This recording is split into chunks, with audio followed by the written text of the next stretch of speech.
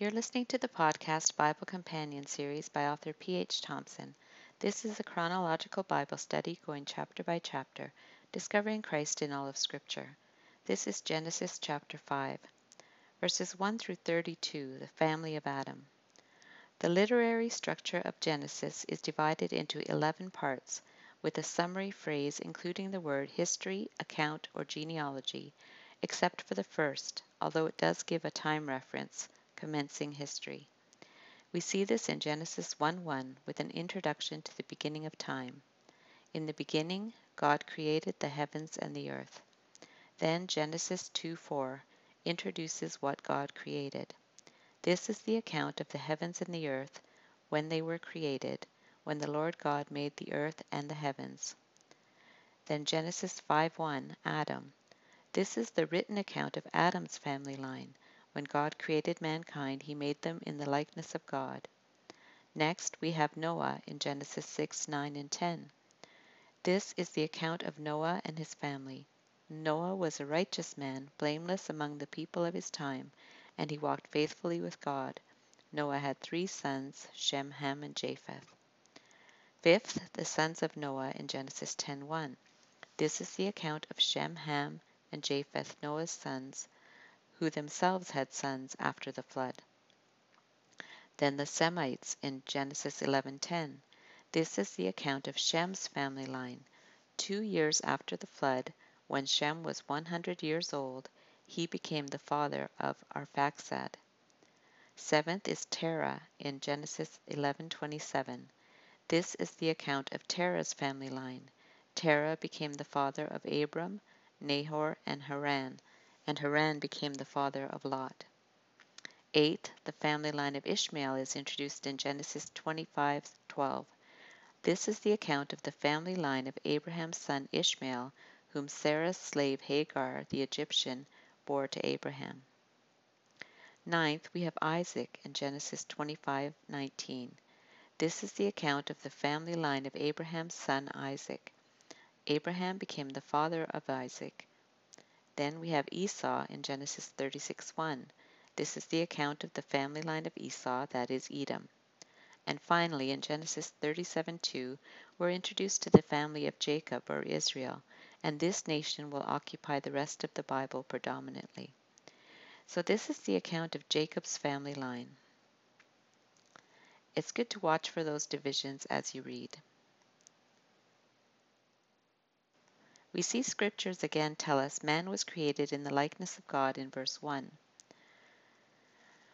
Verse 2 says, He created them male and female and blessed them, and he named them mankind when they were created. They were created on the same day, and together they reflect the image of God. The book Prince Caspian by C.S. Lewis has a quote about what it means to descend from this pair.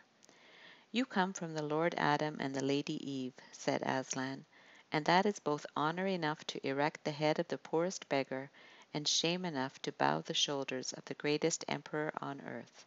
Be content." So don't be afraid of the genealogical lists in the Bible. They are there for several reasons. First, the Bible is a true historical record of the world. Therefore, real people, places, and ages are recorded. There would be no need for such details if it was merely allegorical.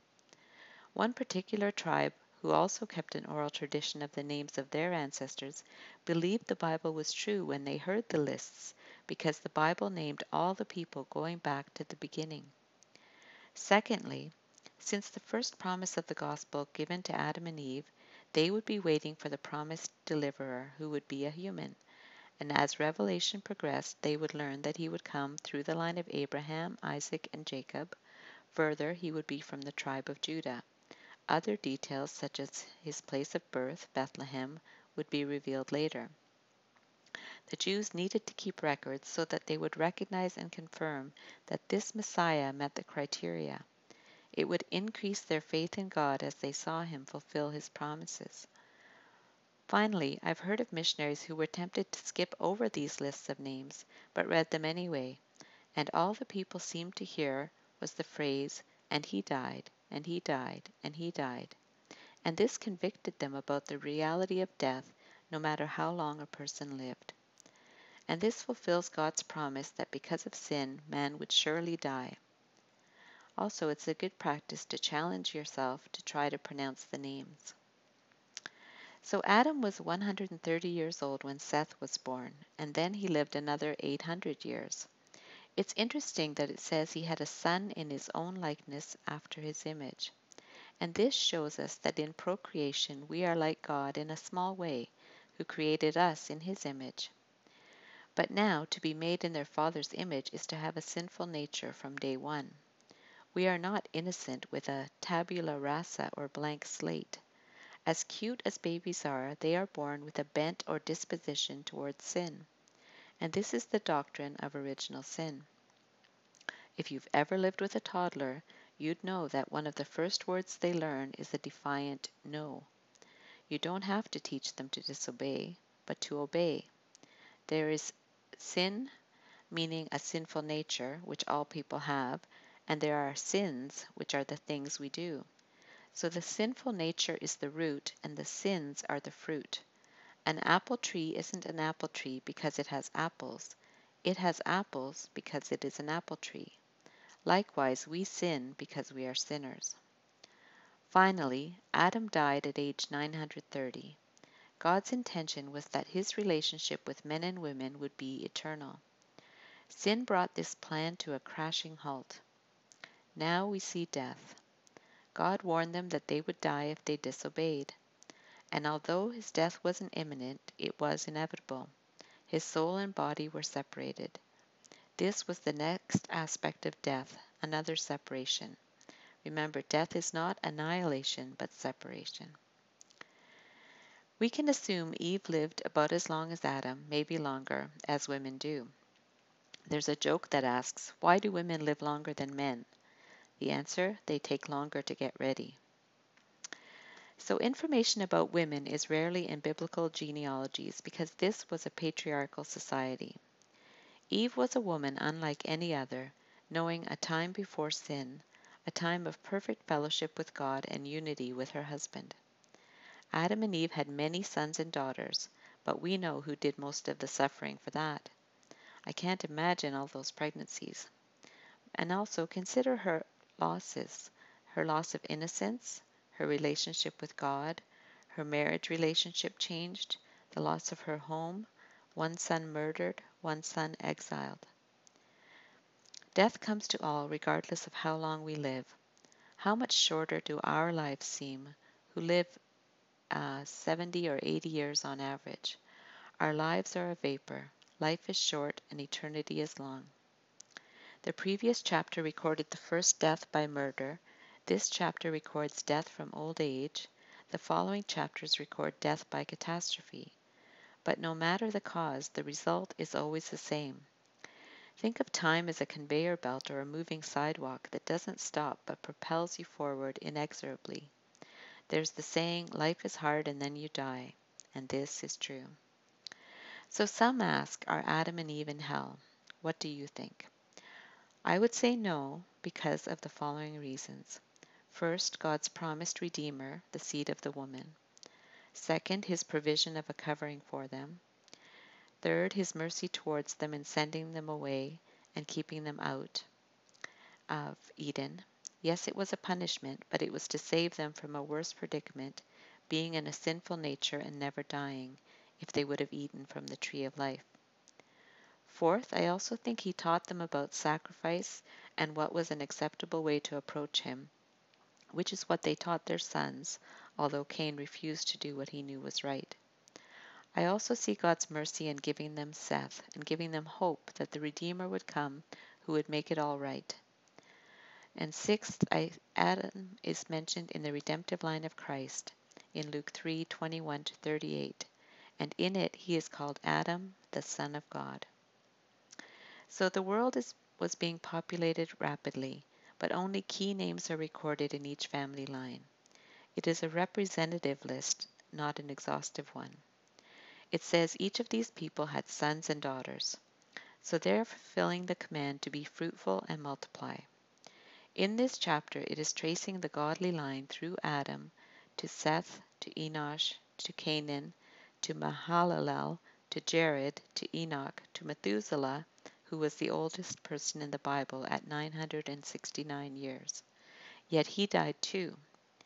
Interestingly, it has been calculated that he died the year of the flood, although likely before it, not in it.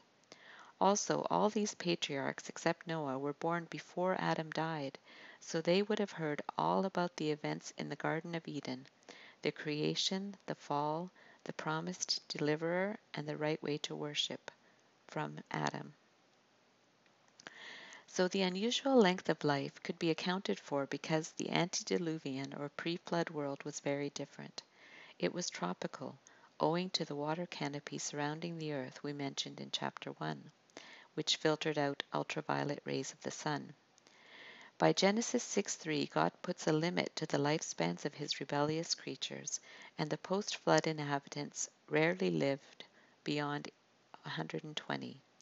Their ages dropped from Noah at 950 to Abraham 175 to Joseph 110.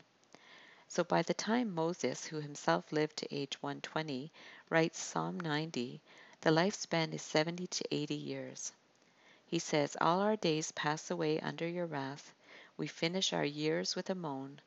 Our days may come to 70 years or 80, if our strength endures. Yet the best of them are but trouble and sorrow, for they quickly pass and we fly away. If only we knew the power of your anger. Your wrath is as great as the fear that is your due. Teach us to number our days, that we may gain a heart of wisdom."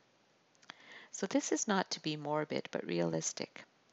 I heard of someone who kept his tombstone outside his door with a birth date but no death date, so that he would see it every time he passed by. Death is a taboo subject in our culture. We try to drown out the thought of it with entertainment or drugs and alcohol. As an oncology nurse, I've seen death up close. We need to be aware that we are mortals. People think that dying is just for other people, but they will live forever. Psalm 49:10-12 says, "For all can see that the wise die, that the foolish and the senseless also perish, leaving their wealth to others. Their tombs will remain, their houses forever, their dwellings for endless generations. Though they had named lands after themselves, people, despite their wealth, do not endure, for they are like the beasts that perish." Enoch, who we are told walked faithfully with God and bypassed death as a result, because God took him away. We don't know how much more than the New Testament commentary on this. First, he is mentioned in the genealogy of Jesus through Mary in Luke 3:37. Next, he is mentioned in the Hall of Faith in Hebrews 11:5. By faith Enoch was taken from this life so that he did not experience death. He could not be found because God had taken him away. For before he was taken, he was commended as one who pleased God. So this idea of walking is a metaphor for lifestyle. And this walk was fellowship with his God. Amos 3:3 says, "Do two walk together unless they have agreed to do so?" Other versions translate it as, "Can two walk together unless they are agreed?" There needs to be common interests between the parties. Enoch desired to please God and did please God. Lastly, Jude mentions him in verse 14 and 15, attributing a quote to him, which is found in the non-biblical book of Enoch. It doesn't impact its accuracy, as Jude was inspired by the Holy Spirit. It says, "Enoch, the seventh from Adam, prophesied about them. See, the Lord is coming with thousands upon thousands of his holy ones to judge everyone, and to convict all of them of all the ungodly acts they have committed in their ungodliness, and of all the defiant words ungodly sinners have spoken against him." And while it sounds like he needs a thesaurus, the fourfold use of the word ungodly stresses the core problem, which was a failure to reverence God. So this Enoch is not to be confused with Cain's firstborn son with the same name, after whom he named a city he built. It's also interesting to compare the two lines. In Cain's line, the seventh son of after him was Lamech, who was a polygamist and a murderer. In Adam's line, it was faithful Enoch, who avoided death. Methuselah, among all his other children, also begot a man named Lamech, and this was a godly Lamech, unlike the descendant of Cain whom we talked about. The word begot is only used in certain versions of the Bible. In the NIV it says Adam had a son in his likeness. Begot refers to the father's role in procreation, similar to the word sire, whereas bearing children relates to the mother's role. We see this in Isaiah 45:10 in the NIV, which says, "Woe to the one who says to a father, 'What have you begotten?' or to a mother, 'What have you brought to birth?'" So Lamech had a notable son who will play a central role in the next 4 chapters. His name is Noah, which means rest, because they said this prophecy about him: "He will comfort us in the labor and painful toil of our hands caused by the ground the Lord has cursed." Hebrews 11:7 calls Noah an heir of the righteousness that is in keeping with faith.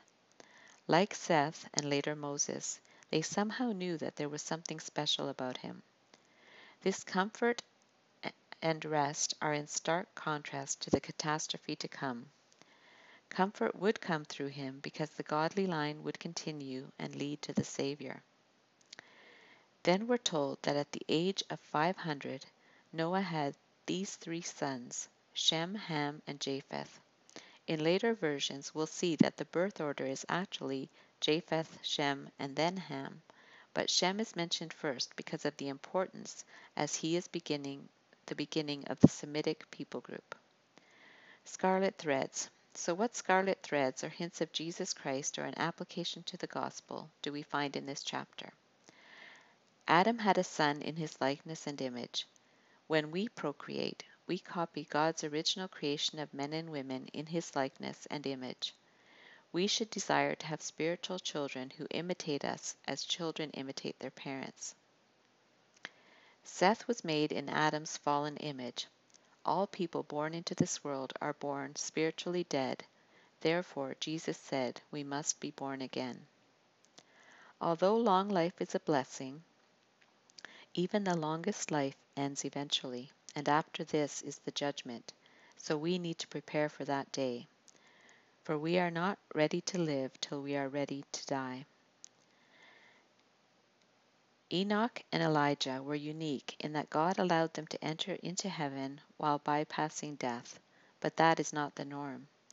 The only other people who will bypass death are those who are alive at the time of Christ's return, who are still alive and are left, who will be caught up together with them in the clouds to meet the Lord in the air, and so we will be with the Lord forever.